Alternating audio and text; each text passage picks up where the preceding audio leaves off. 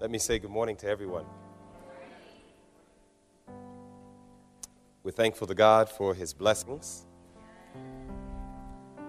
I believe a lot of lives have been changed over this weekend, and we're very grateful to God for that.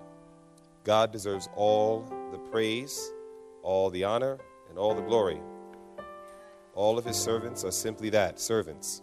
And the Bible says in Luke the 17th chapter from verses 9 and 10, that when a servant does the job that he is called to do, that he is to say, we are unprofitable servants. We have only done that which our Lord has told us to do. Man receives no glory. God gets all the glory. We're going to have a very important meditation this morning, which I've entitled, God, Save Our Children. Save our children. As much as you're able to, I'm going to invite you to please kneel with me as we approach the Lord in prayer.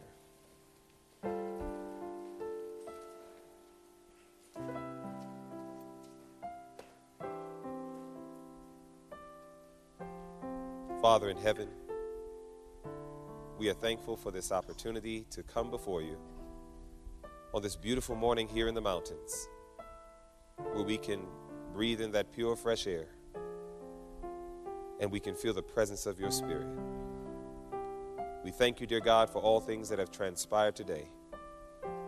We praise you for the many victories that have taken place in many homes. And Father, as we now deal with this topic, God, save our children. Lord, we just pray that you'll please pour out your Spirit in double portions. Open our eyes, Father, and help us to behold wondrous things out of your word.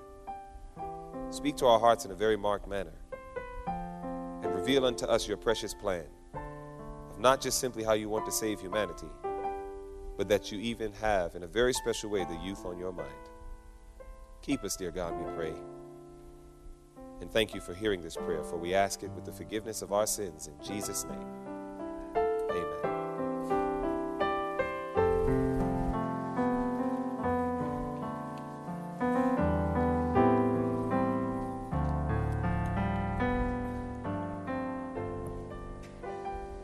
You know, we obviously have here at this Southwest GYC put together the title, you know, if the Lord builds the house. You know, we understand that this is a very important topic about restoring the home. My hope and my prayer is that in every branch of the blessed worldwide body of the Seventh-day Adventist Church, that we will take to heart this topic, and that this will become the theme over and over and over again for the remainder of our conferences. Of the several YCs that I have been to personally, I have not seen such a tremendous effect like what I've seen take place here. And I'm serious about that. God has been giving some serious victories and breakthroughs, and I just cannot thank God enough for that. You see, when we talk about the Lord building the house, I want you to turn to Psalm 127 with me, because that's where it's from. And you see that in Psalm 127, we're going to look at verse 1, which is the theme of this weekend that we've had together. But I want you to see this, Psalm 127 and verse 1. And I want you to capture the vision of what God is saying as we consider verse 1. The Bible says in Psalm 127 and verse 1, except the Lord build the house, they labor in vain that build it. Except the Lord keep the city, the watchman waketh but in vain. The Bible is very clear that it is not enough to establish a house, but the Lord must be the one that is establishing that house. That's very clear. And this is why we know that in everything that we do in the household, we must do it in God's order. Once we introduce our own thoughts, our own ideas, and our own concepts into our households, brothers and sisters, it is as if we just told all the demons in hell to come right inside of our homes. God wants to make it clear that our homes are to be governed by him. Your home is not your home. My home is not my home. It is the Lord that owns that home. He is the one that must make up all the rules and the counsels and the understanding. Amen? But I want you to see this, because as he also says that he is the one that must build the house, and if it is not built by him, it is obviously done in vain, I want you to look at what specifically was on his mind when he was talking about building of that house. It's found in verse 3.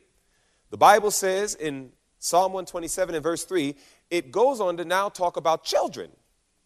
And it says, lo, what? Children are an heritage of the Lord, and the fruit of the womb is his reward. So it's interesting that while God was talking about the importance of him being the one that builds the house, there was something so important on the mind of God that when he downloaded it to David's mind as this was being written, he had an important focus on children. And notice that he says in verse 3, children are an heritage of the Lord, and the fruit of the womb is his reward. And then in verse 4, he gives us a nice picture. It says, as what? Arrows are in the hands of a mighty man. It says, so are children of the youth. Did you know that's a power-packed verse? I want you to think about this. If I was standing before you and I had a bow in my hand and I pulled that string back and aimed it right at your face, how many of you, by the raise of hands, would be afraid of me? You know what that means right now to every one of you who raised your hands? You were not listening. Can I tell you why? I said, if I have a bow in my hand, and if I pulled back the string and aimed it at you, how many of you would be afraid? What in the world are you afraid of a bow for? A bow is powerless, brothers and sisters. A bow has no power in and of itself. Is that right? All you're going to do is pull back the string, and it's just going to make a noise when I let it go. That's it. It does no damage. Did God say, as bows are in the hands of a mighty man? No, God said, as what? Arrows are. Now, let's do that scenario again. If I had a bow in my hand, but I had a razor-sharp arrow, and I want you to imagine me about 5 times the size that I am right now, pure muscle. The reason why is because the Bible says, as arrows are not in the hands of a common man. It says, as arrows are in the hands of a mighty man. So I want you to imagine someone who is big, muscular, very strong, and he takes out that razor-sharp arrow and he puts it in the bow, and with his biceps, he pulls it back and now aims it at your head. Now how many of us are afraid? Do you get it? The Bible says, as arrows are in the hands of a mighty man, so are children of the youth. Now, are arrows an attack weapon, or are arrows a defense weapon? Arrows are an attack weapon. It's an assault weapon. When you think of a defense weapon, we think of shields. When you think of attack weapons, you think of arrows. It is a solemn thing to think that God says, when I look at young people, I see them as my attack weapons against the devil and his kingdom. It makes perfect sense why we have to say, God, save our children. Because even Satan sees something that we can't see. If we could understand what a young person is in the hands of the master. Brothers and sisters, God says that I can use those young people and they will literally assault the devil and his kingdom. You know, I think about the fact that our church right now is in great need of revival and reformation. Now, we talked about it before. Remember, something that needs to be revived is something that obviously has stopped breathing. There's a slowdown of the breathing capacity, and therefore it needs to be revived so it can breathe again. Is that right? I remember reading Testimonies to Ministers and Gospel Workers, page 415. And it says in Testimonies to Ministers and Gospel Workers, page 415, it says, prosecute the work. Gather together the young men and the young women in our churches. And it says, combine the medical missionary work with the proclamation of the third angel's message. And it says, teach them to make regular, organized effort to lift the churches out of the dead level into which they have fallen and have remained for years. It says, send these workers into the churches. Who are these workers? Young men and young women. What's combined? Medical missionary work and the proclamation of the third angel's message. It says, make regular organized effort. It says, go and visit each family and every individual. And it says, and see if the breath of life will not quickly return to these churches. Young people are part of the solution to the revival and reformation that is the greatest and most urgent of all of our needs. No wonder Satan attacks the youth. No wonder. And brothers and sisters, things have gotten so bad. Things have gotten so bad that Paul pointed it out as we read 2 Timothy chapter 3. Go there with me now. 2 Timothy, the 3rd chapter. Notice what the Bible says. Consider this. Consider this. In 2 Timothy, the 3rd chapter, I want you to capture the vision of what God gave to his servant Paul. The Bible says in 2 Timothy chapter 3, we know that what Timothy is talking about here is dealing with the church. We know this especially because of verse 5. But notice, it says in verse 1, this know also, that in the last days perilous times shall come. What kind of times? Perilous times. It says, for men shall be lovers of their own selves, covetous, boasters, proud, blasphemers, and what's that next thing on the list? Disobedient unto parents. Now, that is one of the signs of the last days. Now, the reason why I said I know that this is not just referring to the world, but it's referring to the church is because notice what it says in verse 5. After Paul goes through the laundry list of all these horrific sins that are taking place in the last days, it says something very important in verse 5. It says in verse 5, having a form of godliness, but denying the power thereof. The unfortunate reality is that wherever all these horrible sins are taking place in verses 1 to 4. In verse 5, it gives us a clue where it's happening. It's happening in a place where there's a form of godliness. Do you find forms of godliness when you go down the streets of L.A.? No. Do you find a form of godliness when you go down the streets of San Francisco? How about the streets of Chicago? How about the streets of New York? How about the streets of Atlanta? Brothers and sisters, there is no form of godliness. The world is sinful and they're bold about it. There's only one place that you can go where there's a form of godliness, but a denial of power. And that's the church. That's the church. And the Bible says that there's an indicator that in the last days, the church is going to become in such a horrific condition that sin is going to abound, brothers and sisters, more than God's grace. By choice. And one of those signs was there would be a disobedience to parents. Do you know the Bible says that when a child is to honor their father and mother, it says that thy days may be long upon the land. The Bible says in Ephesians 6 and verse 1, it says, children, obey your parents in the Lord, for this is right. And that word right, actually in the root, in the Greek, comes from the word righteousness. God, in the third angel's message is a message of righteousness by faith in verity. And what's happening is we have a generation of youth in the last days who are so disobedient, brothers and sisters, and they are forfeiting the experience of righteousness by faith. And they will not be counted amongst those that Jesus is going to say, let him that is holy be holy still. Let him that is righteous be righteous still. God, save our children. We have a generation of young people today, brothers and sisters, that are flat out rebellious. And they are against God and his truth and against their parents and against anything that seems to be righteous. And the question is, does God have a plan on how he's going to save our children? Go to the book with me of Isaiah, the 49th chapter. In Isaiah, the 49th chapter, we find God giving us a promise that I believe every parent, by the grace of God, can claim today. I want you to see that God says, mother, father, have no fear. Have no fear. God says in Isaiah, the 49th chapter, in the 25th verse, he says, but thus saith the Lord, even the captives of the mighty shall be taken away, and the prey of the terrible shall be delivered. For I will contend with him that contendeth with thee. And God says, and I will save thy children. Brothers and sisters, this is a parent's hope. I know that we have crisis going on in Adventist homes today. I know that there's crisis happening all around us. There are children that are wayward. There are children that are disobedient. There are children that are rebellious. And we're saying, Lord, save our children. And God says, I will. But God says, but I'm going to need your cooperation.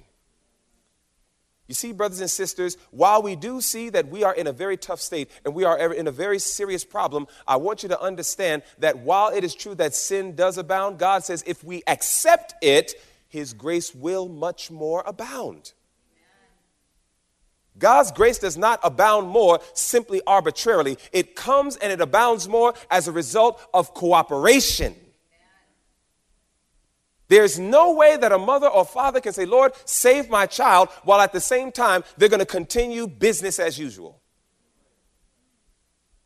God says, I will never save anybody like that. If there's going to be salvation that is going to come to that child, if there's going to be salvation that's going to come to those children, God says, I can do it, but it is going to require cooperation. Now, there are several things that God has laid out to show us how he can save our children. God promises I'm going to do it. I remember this one time I went to a school. It was one of our schools, and it was a school that on the outside, it looked like they really were taking a stand for present truth. I mean, really, it was just like there was a lot of external things that was shown that was, if you looked at it, you would say, man, this school is like a blueprint school, But I remember I gave a message on a Friday night, and when I gave that message, it was like the Spirit of God just came down with great force, and people's hearts were convicted, and I decided to stay by afterwards. I said, you know what? If anybody feels the need for prayer, I'll be over here on the side. Now, I'll be honest with you. I thought maybe 5-10 people would come on the side and go ahead and we would pray together and spend a few moments. It was over 50 to 60 people who stayed aside. We were on our knees crying and praying for 2 hours, one by one. And what amazed me most was both staff and student is that when we would pray, it was almost a resounding consensus that everyone was saying, I don't know Jesus. Are you hearing what I'm saying? On the outside, you saw dress reform. When you went to the tables, you never had to ask, is there any vinegar in this? Is there any chocolate? The diet was absolutely perfect. But on the inside, many of those individuals were hollow, and it was like dead men's bones. Now, I don't say that to minimize reforms. I firmly believe in reforms. There's no way you can listen to anything I preach and think that I don't believe in reforms. But brothers and sisters, I just believe that revival has to come before reformation. There got to be a love for Jesus. There has to be a dedication to Christ first. And then from that, all of your I got tos become I get tos. It's no longer I got to dress right, I get to dress right. It's not I got to eat right, I get to eat right. All of the I got tos turn into I get tos when Jesus is in the center of the heart. Well, here it is that one of the things I had to reassure every single one of them is I said, they were saying I'm scared for my mother, my father, my children. And I said, listen, none of you can outlove God.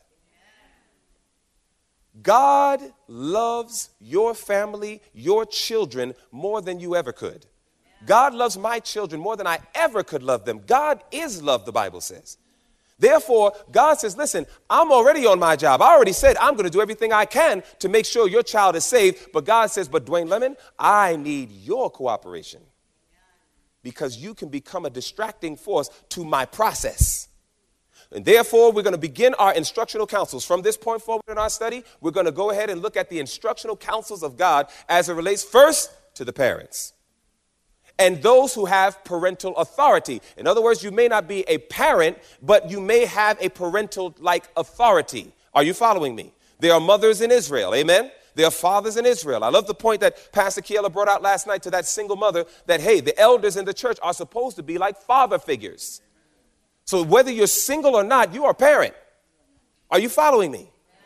We have that influence on individuals. So therefore, God's counsel is very plain. Now, the first thing we want to make sure that we do, this especially goes to the parents, but this can also be applied to those who have parental authority over individuals, is I want you to turn your Bibles to the book of Ephesians chapter 4.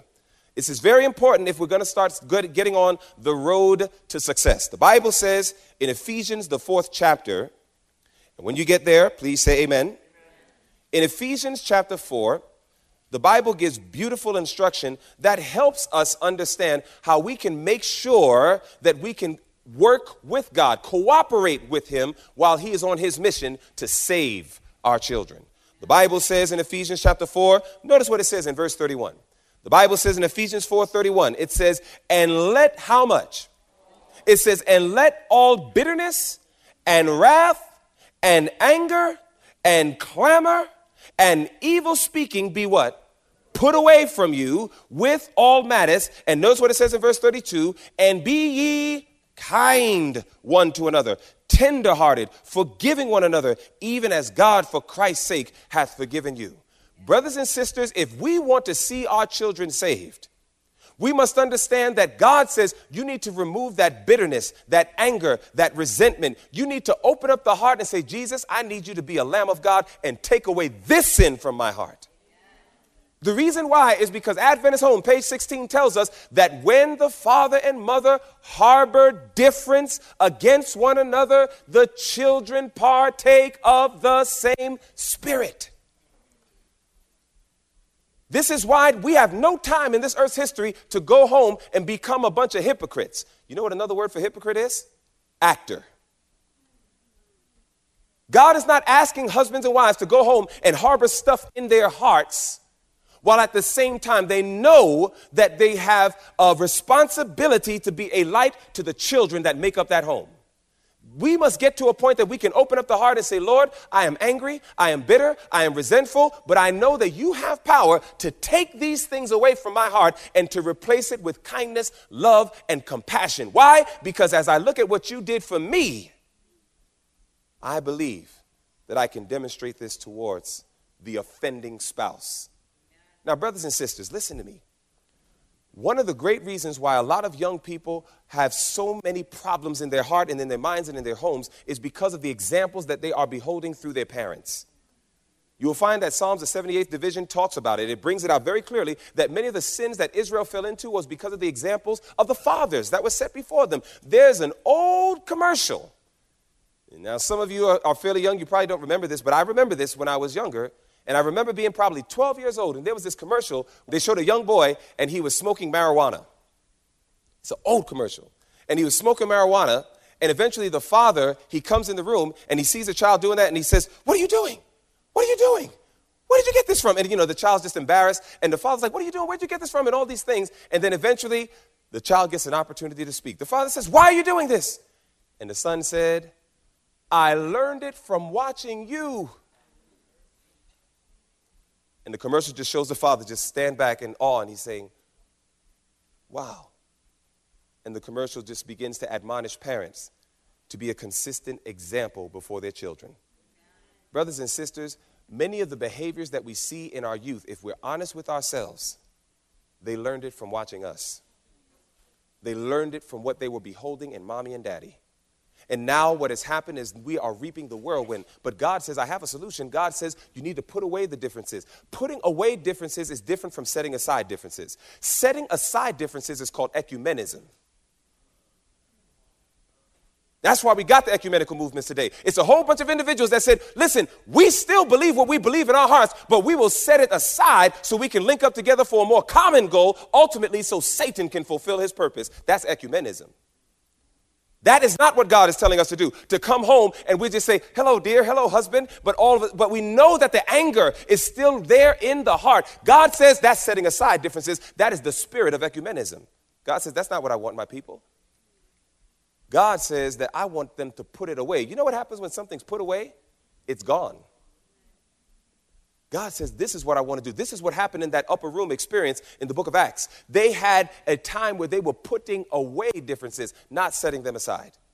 And this is why we have to come face to face with our issues and say, Lord, we need you to come and give us power on how we can be reconciled over these things that is causing bitterness, anger, resentment, malice, and all these other things. The Bible will never tell us to do something without God enabling us to do it. All God's biddings are his enablings. If we want to see our children saved, God says, let all bitterness, let all malice, let all these things be put away. Not set aside, put away. God is not asking you to be actors. God says, I want you to be genuine and to let me in your heart and put these things away. I love that wonderful prayer in Christ Object Lessons 159. Some of you have heard it. It says that no one can overcome self by themselves. And it says, and when they understand this, it says the language of the soul will be, Lord, take my heart, for I cannot give it. It is thy property. Keep it pure, for I cannot keep it for thee. Save me in spite of myself, my weak, unchristlike self. Mold me, fashion me, raise me to a holy atmosphere where the rich currents of thy love can flow through my soul. Brothers and sisters, make that your prayer. You'll find that God will get rid of all that bitterness. Amen. There's another instruction that God says, Romans chapter 2.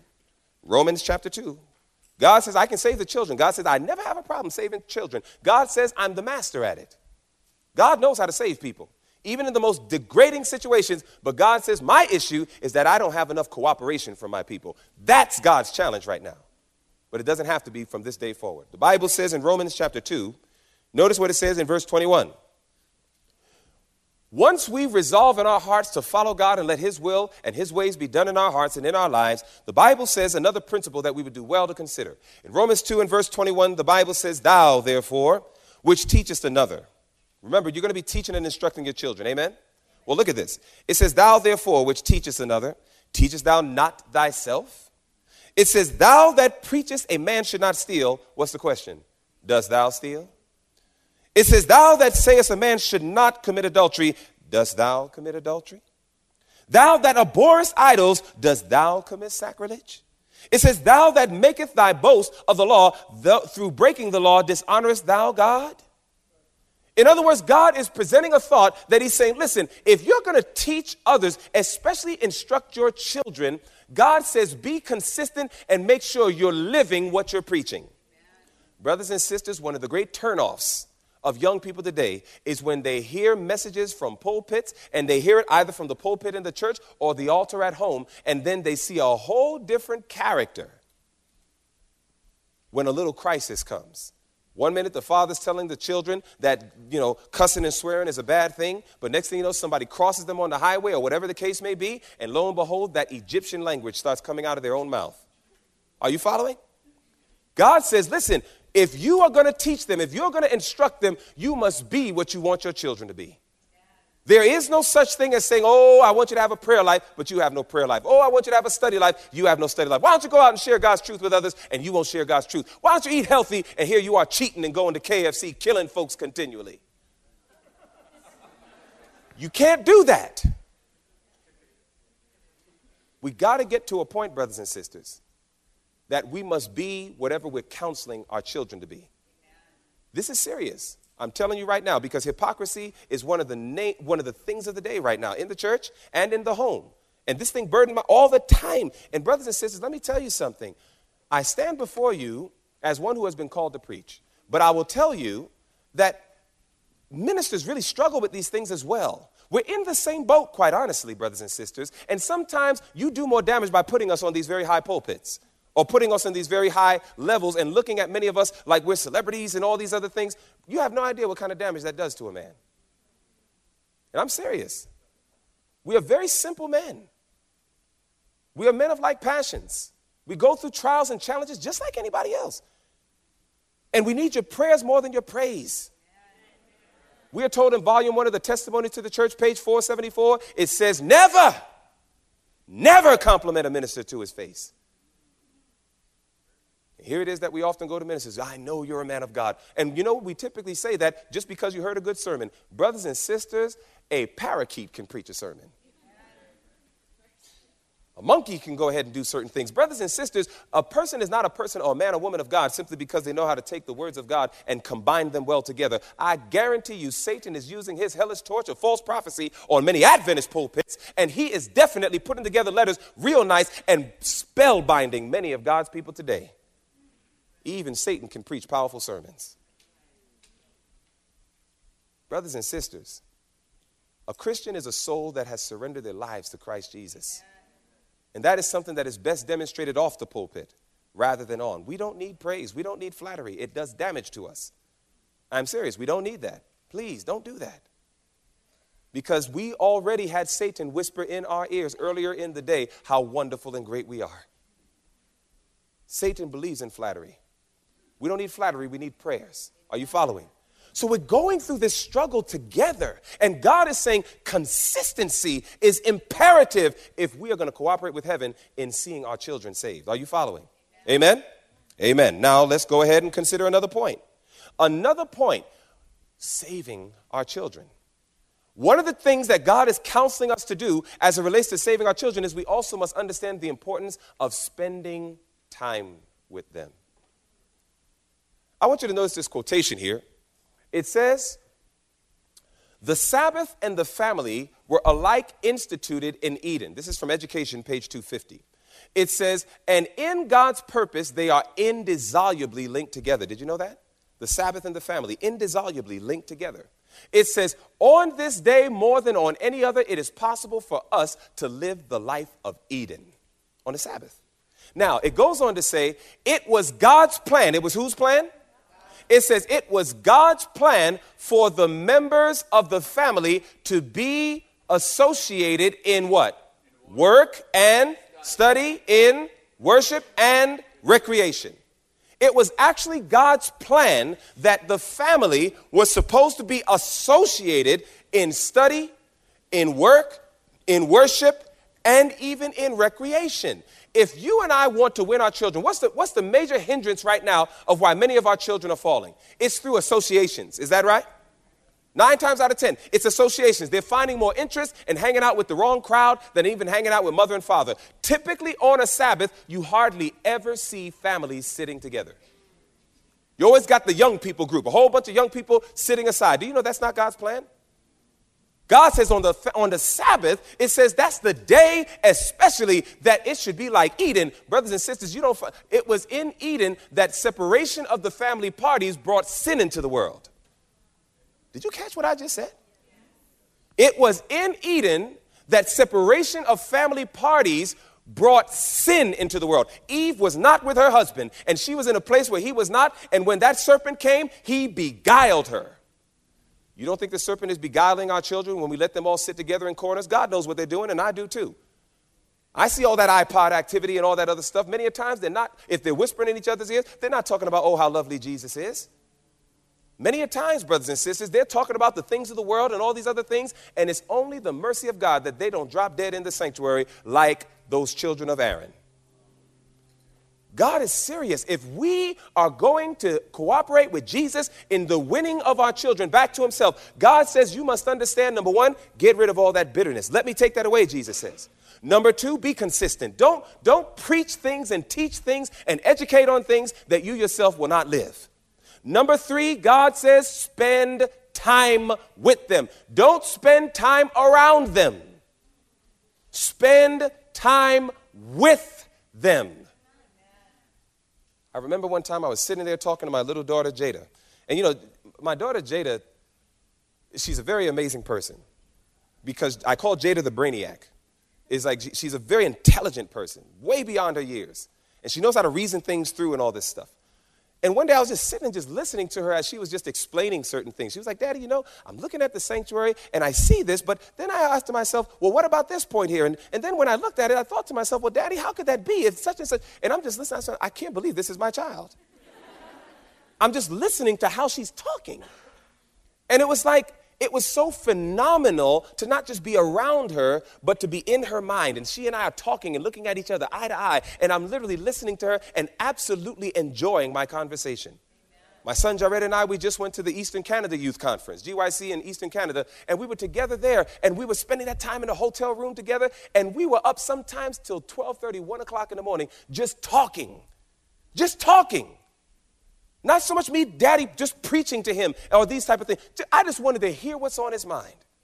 And he was just telling me, Daddy, I was thinking about this and da-da-da. And, and God would give opportunities that if there was a little going off, throw in a little redirect. Well, son, it's amazing how Jesus went through an experience like that and such, and then he'll get the point to say, okay, I need to redirect that thought. And then, and it was just beautiful to just commune with your children.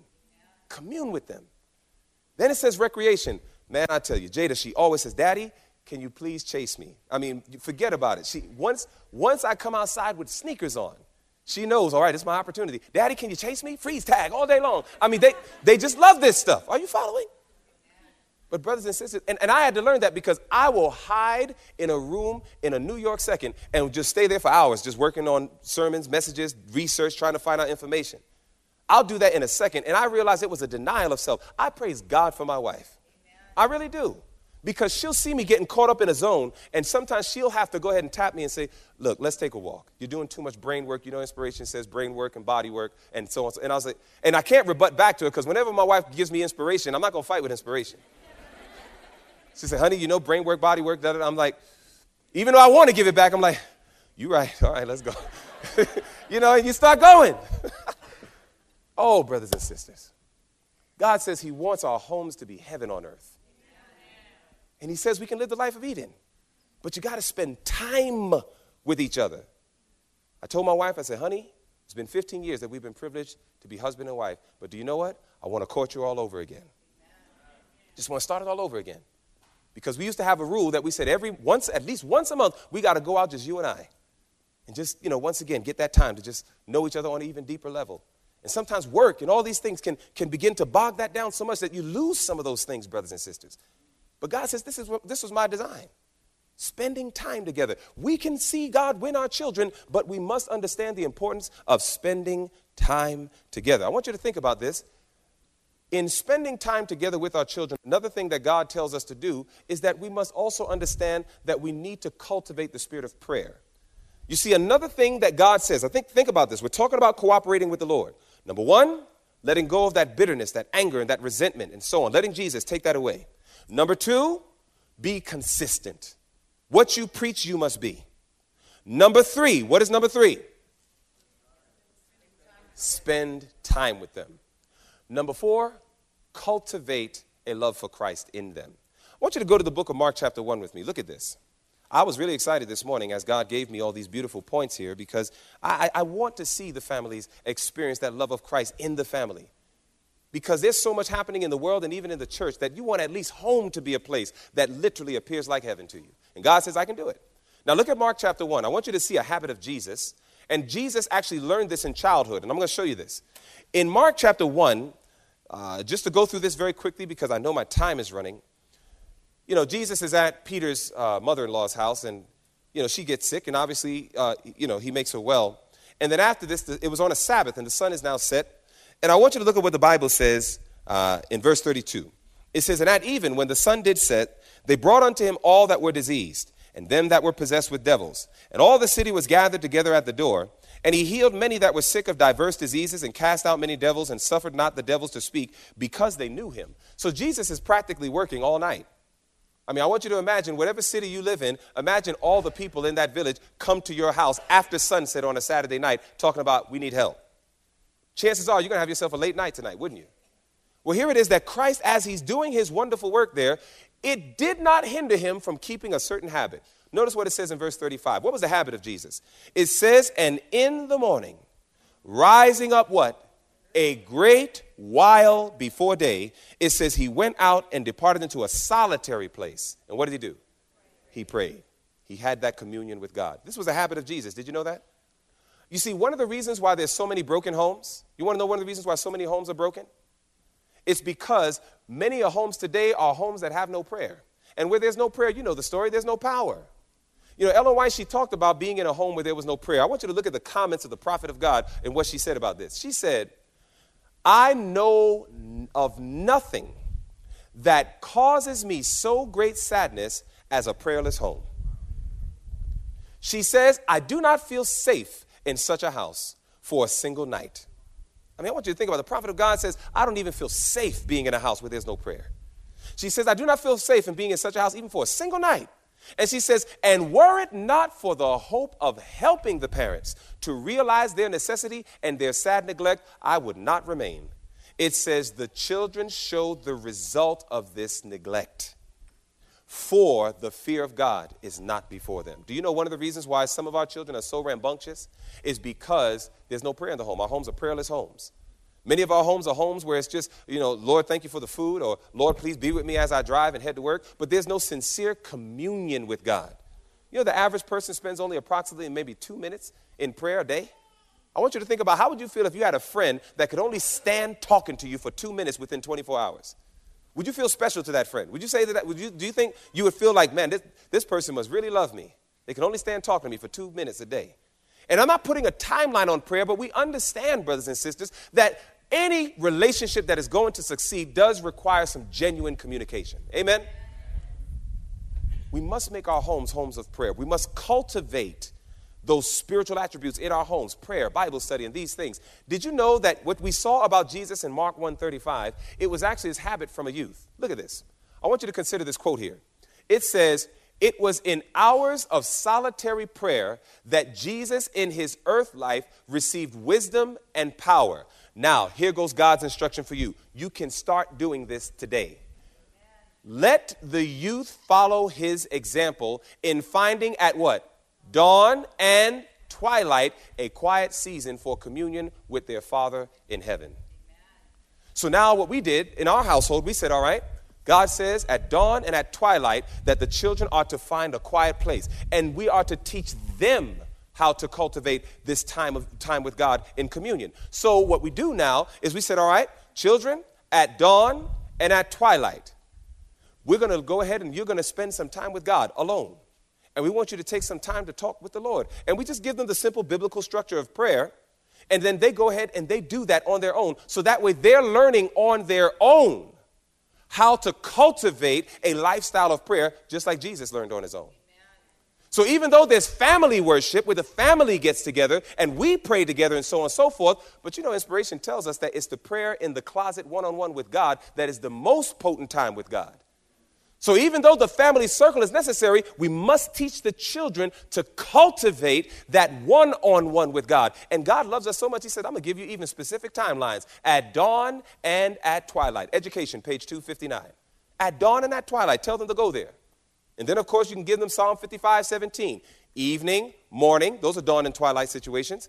And at noon will I pray and cry aloud. So we can literally set timelines with our children to help cultivate that time for prayer, that genuine growth with God, so that we can see great victories take place in their lives.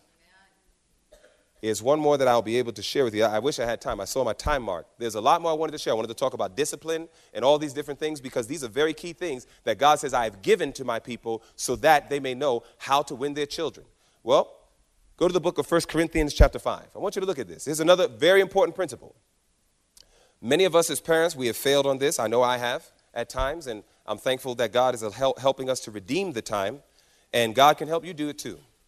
The Bible says in 1 Corinthians chapter 5, it says in verses 9 to 11, there was a problem in the church of Corinth. The church of Corinth was proverbial for all sorts of different, very debasing sins.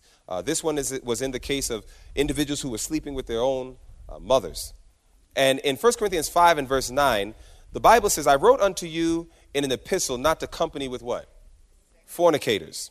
It says, yet not altogether with the fornicators of this world, or with the covetous, or extortioners, or with idolaters, for then must ye needs go out of the world. Now understand what Paul is saying here. Paul is saying that I'm instructing that you are not to keep company with those who practice fornication. But he says, I'm not limiting this counsel to just those in the world, because if it were true that you cannot keep company with those in the world, Paul says it would be to the point that you need to get out of the world because there's fornicators all over the world. Are you following? So therefore, look at now how he brings it about in verse 11. He says, but now I have written unto you not to keep company if any man that is called a what? A brother. So now we're dealing with those in the church. It says, if any man be called a brother, be a fornicator or covetous or an idolater or a railer or a drunkard or an extortioner, with such an one, know not to eat. So here it is that the Bible is instructing. It's not so much that it is just simply to avoid those who practice these illicit behaviors in the world. But God says, even if they're called a brother and they're practicing these things in the church, God says, don't even sit down and eat with them. Are you following? Now, this is a very important counsel because one of the reasons why many of our young people fall into all sorts of horrific sins is because of associations. Many a times, and this breaks my heart to say it, brothers and sisters, but it's associations in the church. Because we assume we're all family, and we say, well, we're all family, so we're all Seventh-day Adventists, so we're all on the same page. And then what happens is parents like myself and many other parents, you know, there are times that we say, well, we can trust our brethren, and we go ahead and let our children sit with their children. And next thing you know, sometimes my children will come back and they'll tell me about some R&B or rock and roll artist or something, some character in the world. And I'm saying, now, we don't have any TV in our house. We don't listen to any secular radio programs. How in the world do you know about this character? Oh, that young boy was talking about it with me. You mean, when was he doing that? Oh, yeah, earlier this afternoon on Sabbath. And I'm saying, wait a minute. So you had somebody sitting next to you talking to you about ABC and such and such and such. And brothers and sisters, I mean, it breaks my heart to know that I have gotten to a point that according to God's counsel, that I have to be very judicious in even who I allow my children to sit with, even though we all call each other brothers and sisters. That hurts to have to do that. I don't want to do that, but at the same time, my children are my responsibility. And if a child demonstrates that they are not converted, it would be foolish for me as a parent to let my children sit with them anyhow. That's spiritual suicide. So therefore, because I love my children, I have to scrutinize. I have to ask questions. I have to consider. Sometimes I have to walk by and I have to see what they're talking about. I have to pay attention because I got to guard. Brothers and sisters, you must understand, you can't trust everybody. I'm sorry. We can be brethren in the church and everything else, but we got to get to a point that unless we see fruit first, we can't trust everybody. Sometimes my children, Daddy, can we ride in the car with this person or whatever? And we'll have to say, no, you can't. Because we don't know what kind of music they're going to play. They call themselves the remnant. They say they're in present truth. And next thing you know, they're blasting Kirk Franklin out of their car and all this profanity with the gospel. All this strange fire. And it's coming out of their cars. And my child comes singing some song. I'm like, where'd you learn that song? Oh, I learned it in Sister So-and-so's car. Present truth, Sister So-and-so? Yes.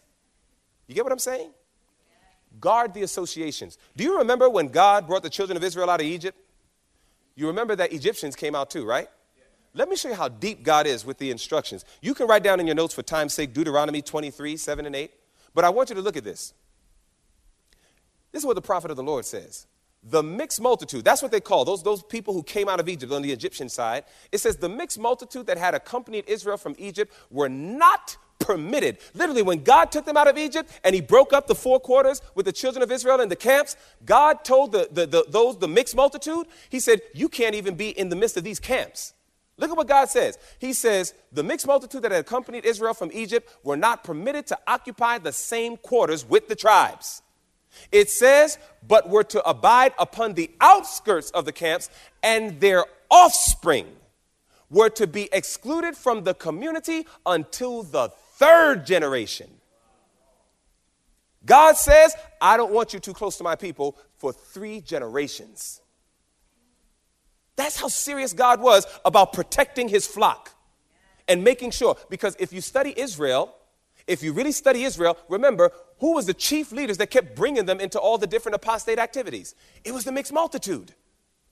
So God was wise when he said, I'm going to create barriers. I don't want you to even come in their community until the third generation. You can't dwell with them. They could have certain interactions, but it had to be guarded interactions. But there was not going to be any trustful communion one with another, at least until the third generation. God took that thing seriously. And brothers and sisters, I'll tell you the truth. If I do have any trials in my home as it relates to things that my children may have learned and so on and so forth, I'm telling you the truth. 9 times out of 10, if perhaps 10 times out of 10, as best as my mind can remember, it was something they learned from other children in the Seventh-day Adventist Church, specifically present truth circles. And that's when God had to get it across to my wife and my mind that, look, we just cannot trust everybody. We just can't afford to do that. That's too much of a risk with our children. Are you following?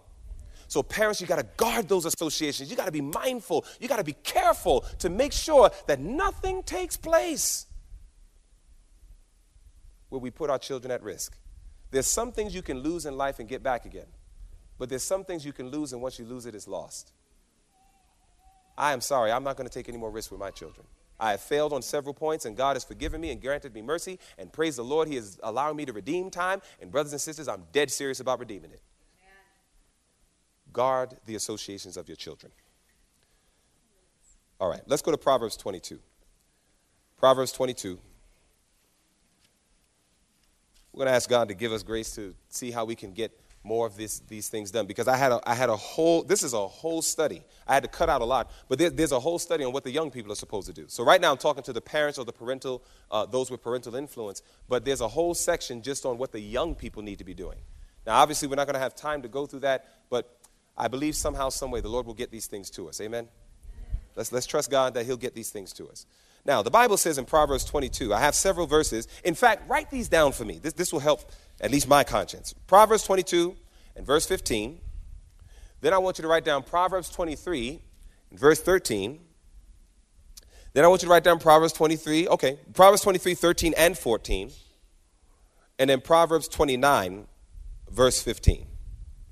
Now, all of these deal with the rod. There are times, brothers and sisters, where spankings, beatings, whippings, I don't like the word beatings because it just brings across a different thought. But in all of these verses, the Bible literally talks about, now the Bible, the King James Version actually uses the term beating. It says beat with the rod. So, when people try to say, the rod, well, the rod was symbolic of correction. No, you don't beat somebody with correction. Are you following? You know what I'm saying? With verbal correction, you don't beat somebody with it. When the Bible says to beat with the rod, it's talking about a physical contact with the body and the instrument. It is a beating with the rod. So this idea about, only timeouts and this idea about only just keep saying you bad person, you shouldn't have done that and all this other stuff, throw that out the window, brothers and sisters. And what I mean by that, let me clarify, what I mean by that is don't say that that's all of the discipline a child needs. There is a time where the rod is necessary, a physical contact with the body and an instrument. Now, in our household, we have learned that when we study the Bible and we study about God's hands, we often find that God's hands was used as something that was very tender, very gentle. The Lord's hand is not slack and, so on. Or God reaching his hand is not shortened. God, when he talks about his hand being used, is typically reaching out in tenderness to those who are lost and trying to bring them back to himself. So we made a rule in our household that if we discipline our children, we will not use our hands. We want our hands to be understood as instruments of tenderness and mercy, and the list goes on. But so therefore we chose an object. Because when the Bible speaks about the rod, it is often spoken about as an instrument or an object. That object is not listed as one thing or whatever, whatever that object is. But what we did was we said, all right, well, here's the rod, that object. And that object the children understand to say that's a disciplinary object. When they look at our hands, they know that the hands are to function for this. When they look at that rod, they know that that is a disciplinary object. So therefore, for their minds, they're able to differentiate. One of the things that hurts me so bad is when I see a parent sometimes just reaching out to their children just to maybe grab them or something, and the child goes like this, naturally, because they now understand that hand to be an instrument that's always for beating. You get what I'm saying? So therefore, in our household, we said, well, we don't want to go ahead and use our hands for that purpose. We'll go ahead and use an object. Now, look at what it says here about inspiration as it relates to dealing with the rod, or whippings is the term that Sister White uses. It says, Child Guidance 250, whipping may be necessary, but notice what it says in the underline, when other resorts fail. So therefore, the spanking or the whipping is something that should not be the first initiative. Even though there are times where it is necessary for disciplinary purposes, it should not be the first initiative. It should be when the other initiatives have failed. So timeout is okay. It's okay sometimes to say, you need some time to yourself to consider. When God gave instructions to Moses, and God said, hey, I want you to go ahead and instruct the children of Israel on how to keep the Sabbath, and if they break it, this is what happens. You remember what the story? There was a brother picking up sticks on the Sabbath, right? And you remember what they had to do? They had to go ahead and quarantine him, the Bible says. They had to put him in a quarantine, give him some time, give themselves some time, so then they could go ahead and receive instruction, and then they could go ahead and initiate the discipline. That's a powerful example of what God is teaching us. When we spank, it should not be something where we immediately run and say, you did what? That's it. Pow. And we just start lighting them up because they're going to misunderstand a lot of things. See, look at the counsel. Whipping may be necessary when other resorts fail. Yet, she should not use the rod if it is possible to avoid doing so. It says, but if milder measures prove insufficient, it says punishment that will bring the child to its senses should in love be administered. Frequently, one such correction will be enough for a lifetime. Do you know if a child gets disciplined with the rod, hopefully once it should be enough for a lifetime. It should be enough. It says to show the child that he does not hold the lines of control. But now let's notice the next point of the quote here. This is very important. It says, and when this step becomes necessary, talking about using the rod, it says the child should be seriously impressed with the thought that this is not done for the gratification of the parent. It says, or to indulge arbitrary authority, but for the child's own good. That's why you don't want to spank a child out of anger or impulse, because they'll miss that whole lesson right there. If you just say, you did what? That's it, pow, and that's the end of it. That's how I grew up. That's the home I grew up in. You did what? That's it, pow. And that was it. That was the end of it. And brothers and sisters, it didn't induce 1 inch of Christ-likeness in me. Not 1 inch. All it did was make me angry. All it did was make me think my father enjoys beating me. That was literally what came to my mind. Now, when we do it right, we're helping the child consider. We're talking with them first. We're praying with them. And we're helping them understand why we have to discipline them with that rod. Then they get disciplined with the rod, and then we pray with them afterwards and reassure them of our love. That's when the child will be able to say, Mommy and Daddy did this because they love me and not because they're angry at me or hate me or any of these other type of elements that is consistent in many homes today. God says, this is my instruction. So notice, he should be taught that every fault uncorrected will bring unhappiness to himself and will displease God. That's why this idea of watching children do wrong and just walk by and say, oh, they're just such bad children, let's just ignore it. Do you know that's the clearest demonstration that you hate your child? That's the clearest demonstration when you don't discipline them. And again, I'm not talking about discipline with the rod. I'm just saying any discipline. When you just see them do wrong. And brothers and sisters, start when the child's young. See that precious little baby right there my sister's holding? Start when they're young like that. I'm serious. You know why? Because when a little baby like that goes like this, you hold a little baby in front of your face and that baby goes and hits you in your face. We say, oh, that's so cute. Look at the baby. He slapped me in my face. But then when that baby goes from infant and now that baby's 5 years old, and that 5-year-old comes up to you and goes, huh. All of a sudden we say, child, what's wrong with you? And, we're ready to get on him now, right? But the child says, you thought it was cute when I was 1.